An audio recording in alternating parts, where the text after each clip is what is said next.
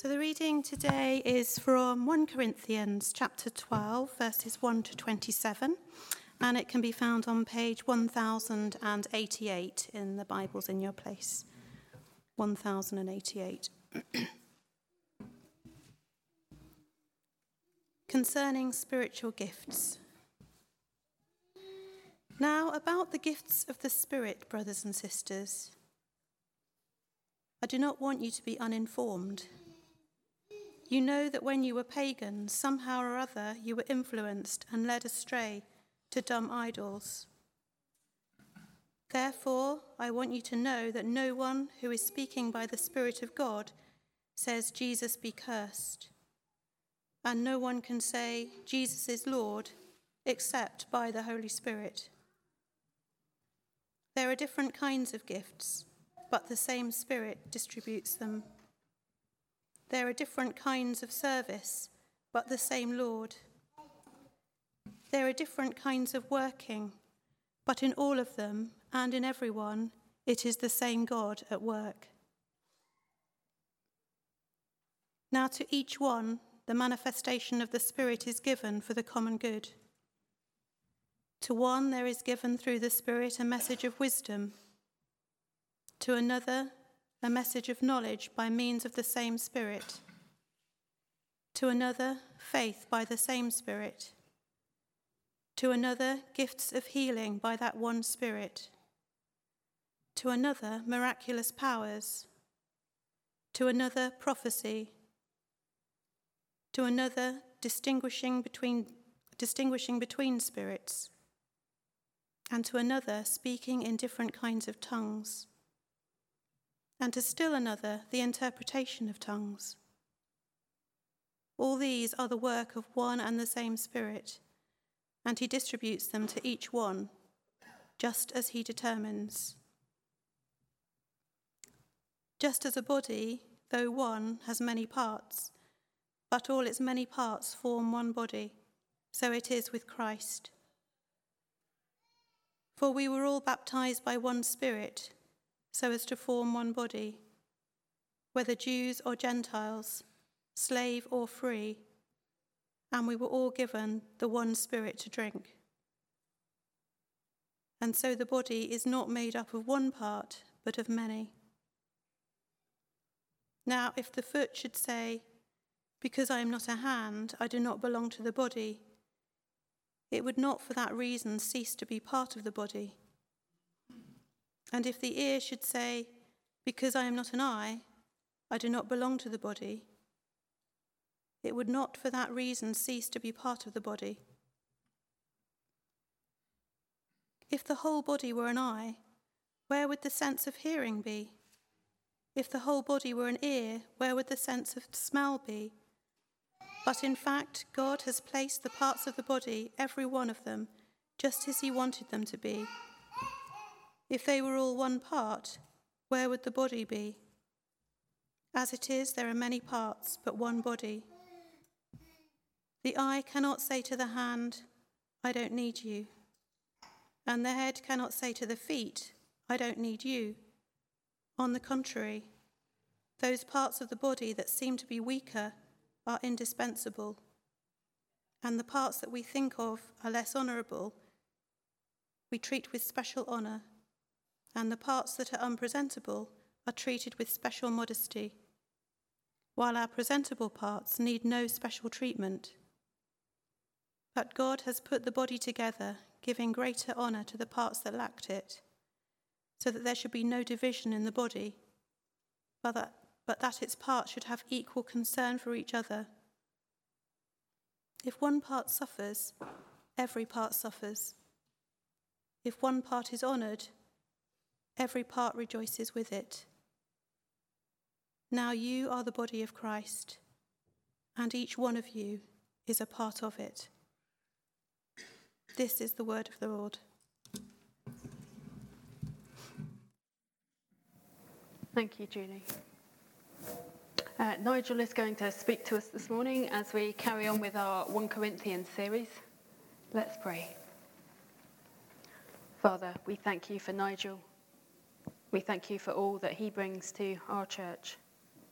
We thank you for the time that he has spent preparing this message for us this morning. We pray that you would speak through him, that his words would be your words to us. And Father, may our hearts and our minds and our lives be changed through your word to us this morning. Amen.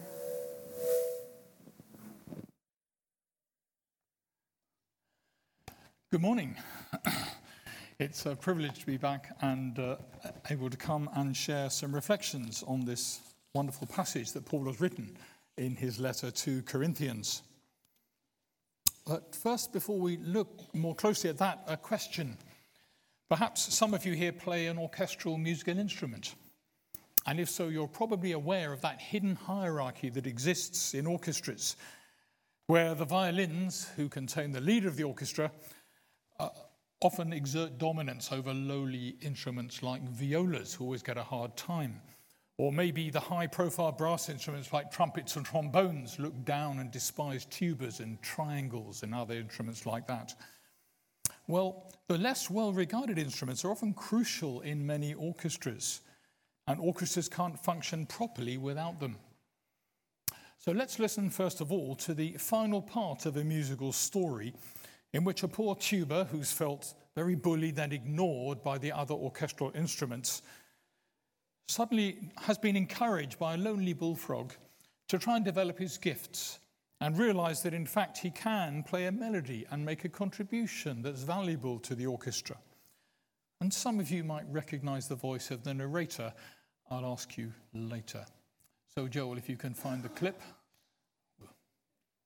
Was busy tuning up for the rehearsal and buzzing with excitement over the arrival of the great new conductor, Signor Pizzicato. Here he comes, called the French horn. Here comes Signor Pizzicato. All right, gentlemen, let us begin. And Tubby began to play his own little melody. Oh, that wretched tuba snapped the violins. Hear the braces. The trombone stuck out his tongue, and the trumpet snickered.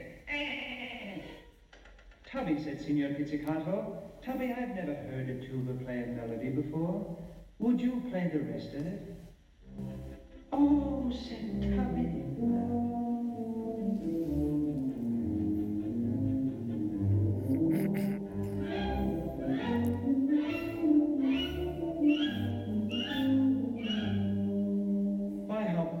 Wonderful set of strings. Please, Tubby, may we sing your tune too?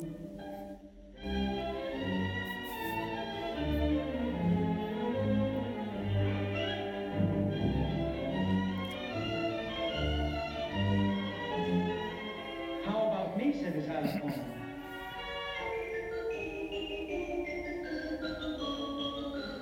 And me, said the trombone.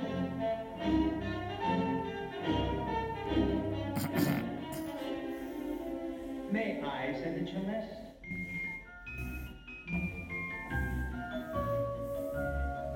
Here I come, said Peter.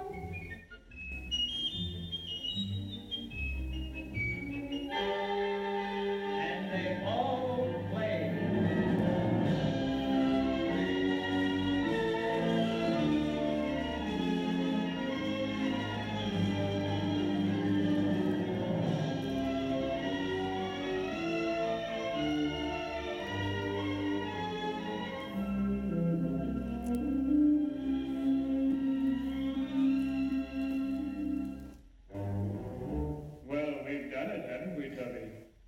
Bullfrog sitting right beside him. Oh, thought Tubby, how happy I am. Who recognized the voice of the narrator? This is a real test. The 9:30, several people got it. Back in my time, anybody? Danny Kaye, that's right, Danny Kaye. And if you want the whole story, then go on YouTube. It's a wonderful story. The message really is everybody needs a bullfrog to encourage us. So in this wonderful story of Tubby the tuba, the lonely tuba's put aside his usual umpire and suddenly discovered that he can play a melody that's valuable for the whole orchestra. And so as Paul teaches us today about the value of being part of the body, and it was wonderful to watch Arthur's face wondering what instrument he would be and is already and will become as part of the body, then perhaps those of us who might feel a bit insignificant at the moment might discover that we can play a melody as well, a melody that's written just for us, and we can contribute to God's orchestra here in this place. And so what we're doing in this series is looking at Paul's letter to the Corinthians. Corinthians living in a city which had a mix of Greek and Roman culture, and in fact where there was a lot of Greek mystery religion around. And people actually expected to have supernatural, ecstatic, spiritual experiences when they went off to a religious ceremony. And so here in chapter 12, what Paul's wanting to do is to instruct them about the work of the Holy Spirit and about spiritual gifts, and help them to distinguish between their new Christian experience and their previous practice and religious experience. And interestingly, at the beginning, he makes it clear in verse 3 that if a person has said, Jesus is Lord, that most basic statement of faith, it can only be inspired by the Holy Spirit, because saying that was a very dangerous thing in those times. Because the word for Lord was the word used for the emperor of the Roman Empire. And if you went around saying Jesus is Lord, you were effectively saying Jesus is Lord, but Caesar isn't. And that might at that point have risked a death sentence.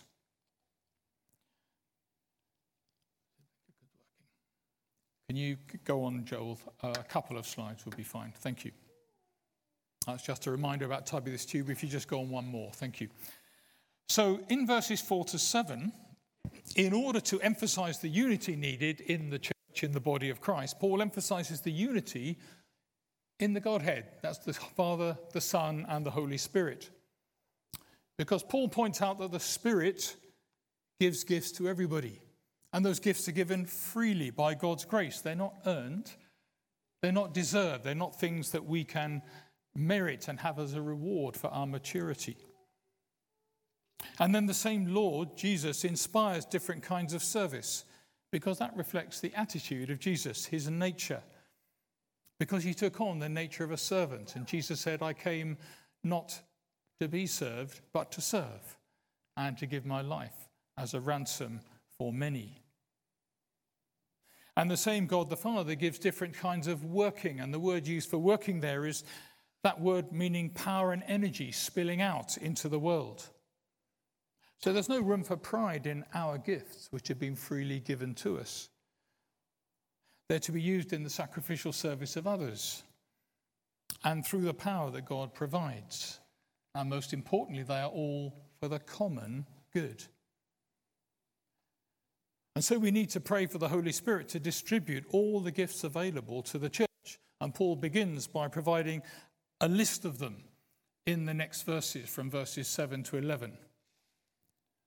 Joel, thank you, you've moved it on.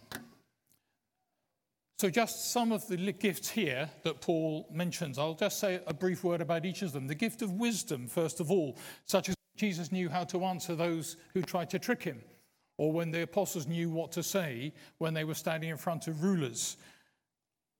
A gift of knowledge, such as when Paul knew that Ananias and Sapphira in Acts chapter 5 had cheated God out of some of the proceeds of the property that they'd sold. A gift of faith, which is illustrated by many characters in New and Old Testament, those listed in Hebrews 11, for example. People who had confidence in what God could do, even when they couldn't see it. Somebody once wrote that faith is a bit like the bird who knows the dawn is coming and sings, even when it's still dark. Then there are gifts of healing. Healing, there are many examples of, both in Jesus' ministry and the ministry of the apostles in the early church, and that we see today, which is why the apostle James exhorts us to call on the elders of the church to pray over a person who is sick. And the miraculous powers exercised by Jesus and the apostles, and still today. Gift of prophecy, which can be both foretelling what may happen in the future, and also forth-telling, saying what's on God's mind and heart by way of instruction and guidance and warning. Distinguishing between spirits, such as when Paul noticed the slave girl in Philippi was possessed by an evil spirit that had to be cast out. Speaking in tongues, a gift which Paul used frequently in his private devotions, but with a caveat that it should only be used in public worship when there was someone there who could interpret it for the benefit of everyone. And there are other gifts in other New Testament letters, which I'll just mention briefly so they can be in our minds. In the letter to the Romans, we read about prophesying again, serving, teaching, encouraging, contributing to the needs of others, leadership, and showing mercy. In Ephesians, Paul writes about gifts that are virtually ministries within the church of apostle, prophet, evangelist, pastor, and teacher. And Peter writes in his first letter about hospitality and serving again. Notice how often that comes up. Now, no list is exhausted, and there are doubtless others that we could mention. I think particularly of creative gifts. Often in the Old Testament, the creative gifts of those who helped to build the tabernacle or the temple. Creative gifts used today in decorations around our church, in the lovely flowers on the altar table. And many, many different gifts are needed for the building up of the church here in Camborne. And some gifts have a higher profile, such as being up front in services or meetings, such as working with children and young people. Others are less evident, such as office administration, or visiting, or serving, or encouraging, or contributing to the needs of others. And the gifts are given by the Spirit to each individual as the Spirit determines. Verse 11. But they're not given to the individual for our own benefit, but for the benefit of the whole church body. And it struck me last week when Chris Duffett was speaking that in learning about the centrality of communion, we're reminded that the bread that we break is a participation in the body of Christ. And we often say, we who are many are one body, for we all partake of one bread. And Paul effectively continues this teaching in chapter 12, stating that we are the body of Christ. Not like the body, but we are actually the body. And it struck me that in Acts chapter 9, when Saul meets Jesus on the Damascus Road, the conversation goes like this. Jesus asks him, Saul, Saul, why do you persecute me? And then when Saul asks who is speaking to him, Jesus reveals himself and says, I am Jesus whom you are persecuting. So when Paul arrested, imprisoned, and persecuted the followers of Jesus at that time, he was persecuting Jesus himself. Those early Christians were the body of Christ. Have we grasped this understanding of what it means collectively to be Jesus' body? Do any of us feel without value at the moment? We are in fact part of Jesus' presence in the world, here in Camborne, in our community, in our families, in our clubs, in our societies, in our places of work. We are, as Paul goes on to describe, Jesus' hands and feet, his eyes and his ears. He has no other body but us. And so from verse 12 onwards, in the second part of this chapter, like most good teachers, Paul repeats the key point to make sure his readers don't miss out. So we read in verse 12, the body is a unit, though it is made up of many parts.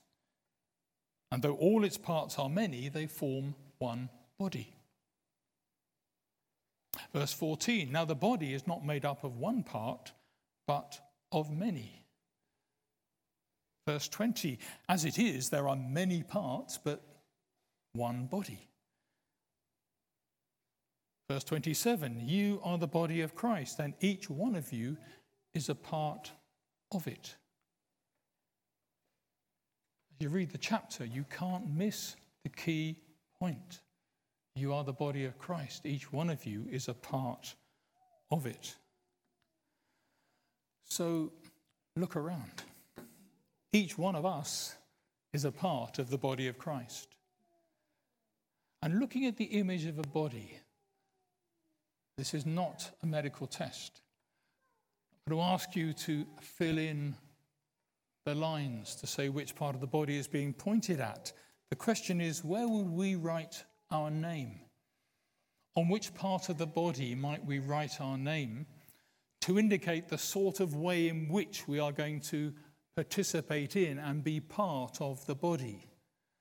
Some much more high profile than others, because we all have something to contribute. As Paul says, we've been baptized by one Spirit into one body and been given the same Spirit to drink. So our baptism has given us a new status in Christ, marking our initiation into the body of Christ. Remember the encouragement last week of 4 young people who were baptized, saying, Jesus is Lord, I want to walk this way, I want to be part of this body. And we said, we welcome you as part of this body. A remarkable testimony and encouragement. And we need to go on encouraging them in the weeks ahead. And we've been empowered by the same Spirit as we drink the Spirit in order to allow him to fill and sustain us. And within the body of Christ, barriers should be broken down, because Paul says there's no Jew or Greek, no slave or free. But what does that mean for us? Because we're not sitting here thinking some of us are Jews and some are Greeks and some are slaves and some are free. What sort of differences might exist here? I've just jotted down a few that came to mind. There are social and cultural differences between us, perhaps based on our upbringing, on our education, on our nationality. We all have different expectations. We represent a wide variety of ages and life experiences.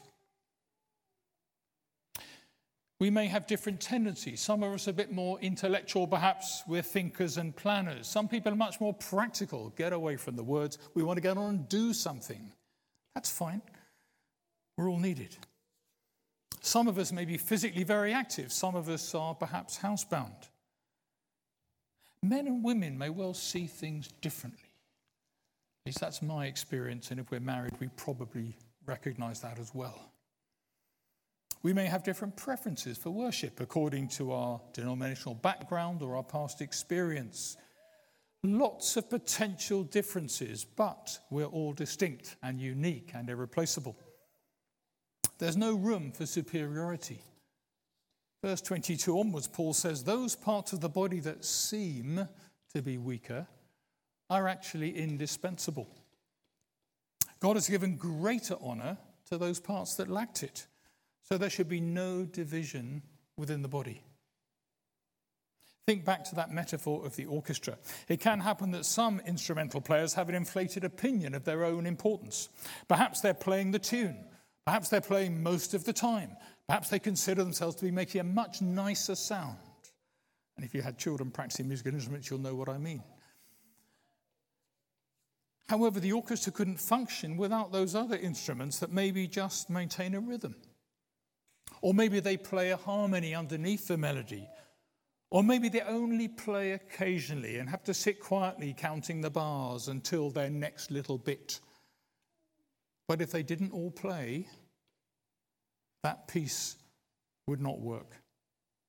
And so in the church, it doesn't matter what sort of role we have, high or low profile, frequent or infrequent contributor, there is no hierarchy of value and all of us are important. And in addition, Paul stresses that we should be on the lookout for one another because, verse 26, if one part suffers, every part suffers. And if one part is honored, everyone rejoices with it. Come in. We need each other. We ought to respect each other and sympathize with each other. And this applies to our attitude to each other, both here in the fellowship, but also to our wider Christian family.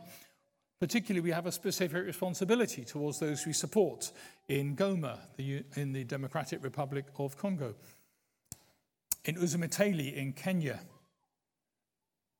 other parts of the world where we have contact, especially countries where Christians are suffering for their faith. And hopefully, if you're a member, you've had the recent Mission of Giving leaflets sent through by email, and if not, there are hard copies out in the foyer. Hence, as we look at the wider Christian family, the importance of those other gifts mentioned in Romans 12, encouraging generosity, contributing to the needs of others. And so, in conclusion, Paul writes to Timothy, I remind you to fan into flame the gift of God which is in you through the laying on of my hands. For God did not give us a spirit of timidity, but a spirit of power, of love, and self-discipline. Fan into flame the gift of God which is in you. And Peter wrote to the churches in various Roman provinces, each one should use whatever gift he has received to serve others, faithfully administering God's grace in its various forms. So how can we discover our gifts or fan them into flame if they've become a little dormant? Perhaps we can encourage each other by taking the care and the time to recognize the gifts already beginning to be seen in the lives of those around us and affirming them, as we're often reluctant to recognize our own gifts ourselves. Perhaps it's time to read through that list of gifts in the New Testament and pray that God will show us which gifts he has already given us or will give us. Because we're intermediaries and we can receive and use different gifts at different times. So may God convince us all that we are each individually an essential member of Jesus' body, the church. That we're each a member of God's orchestra, which cannot play the symphony he's written without our contribution. And may he pour out his Spirit and scatter his gifts liberally among us as we look to strengthen his body here in Cambourne. Amen.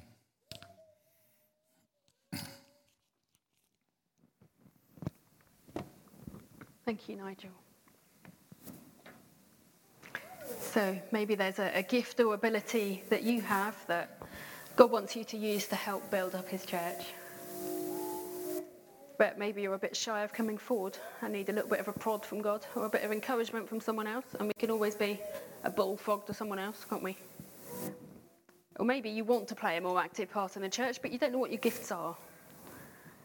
So we're going to sing a song now, Build This House. It starts, all I am and all I have is yours, which we heard in the passage. All the gifts that we have come from God. So feel free to sit or stand or wander around the back, whatever works for you. But let's ask God to show you this morning and through this week what it is that he wants you to bring to the church. Maybe something you're already doing, or maybe something different. Or maybe decide to chat to a friend this week who knows you well and might be able to say, hey, you'd be really good at doing whatever it is. Okay. Or maybe chat to your house group leader. But let's spend this time listening to God now for his word to us.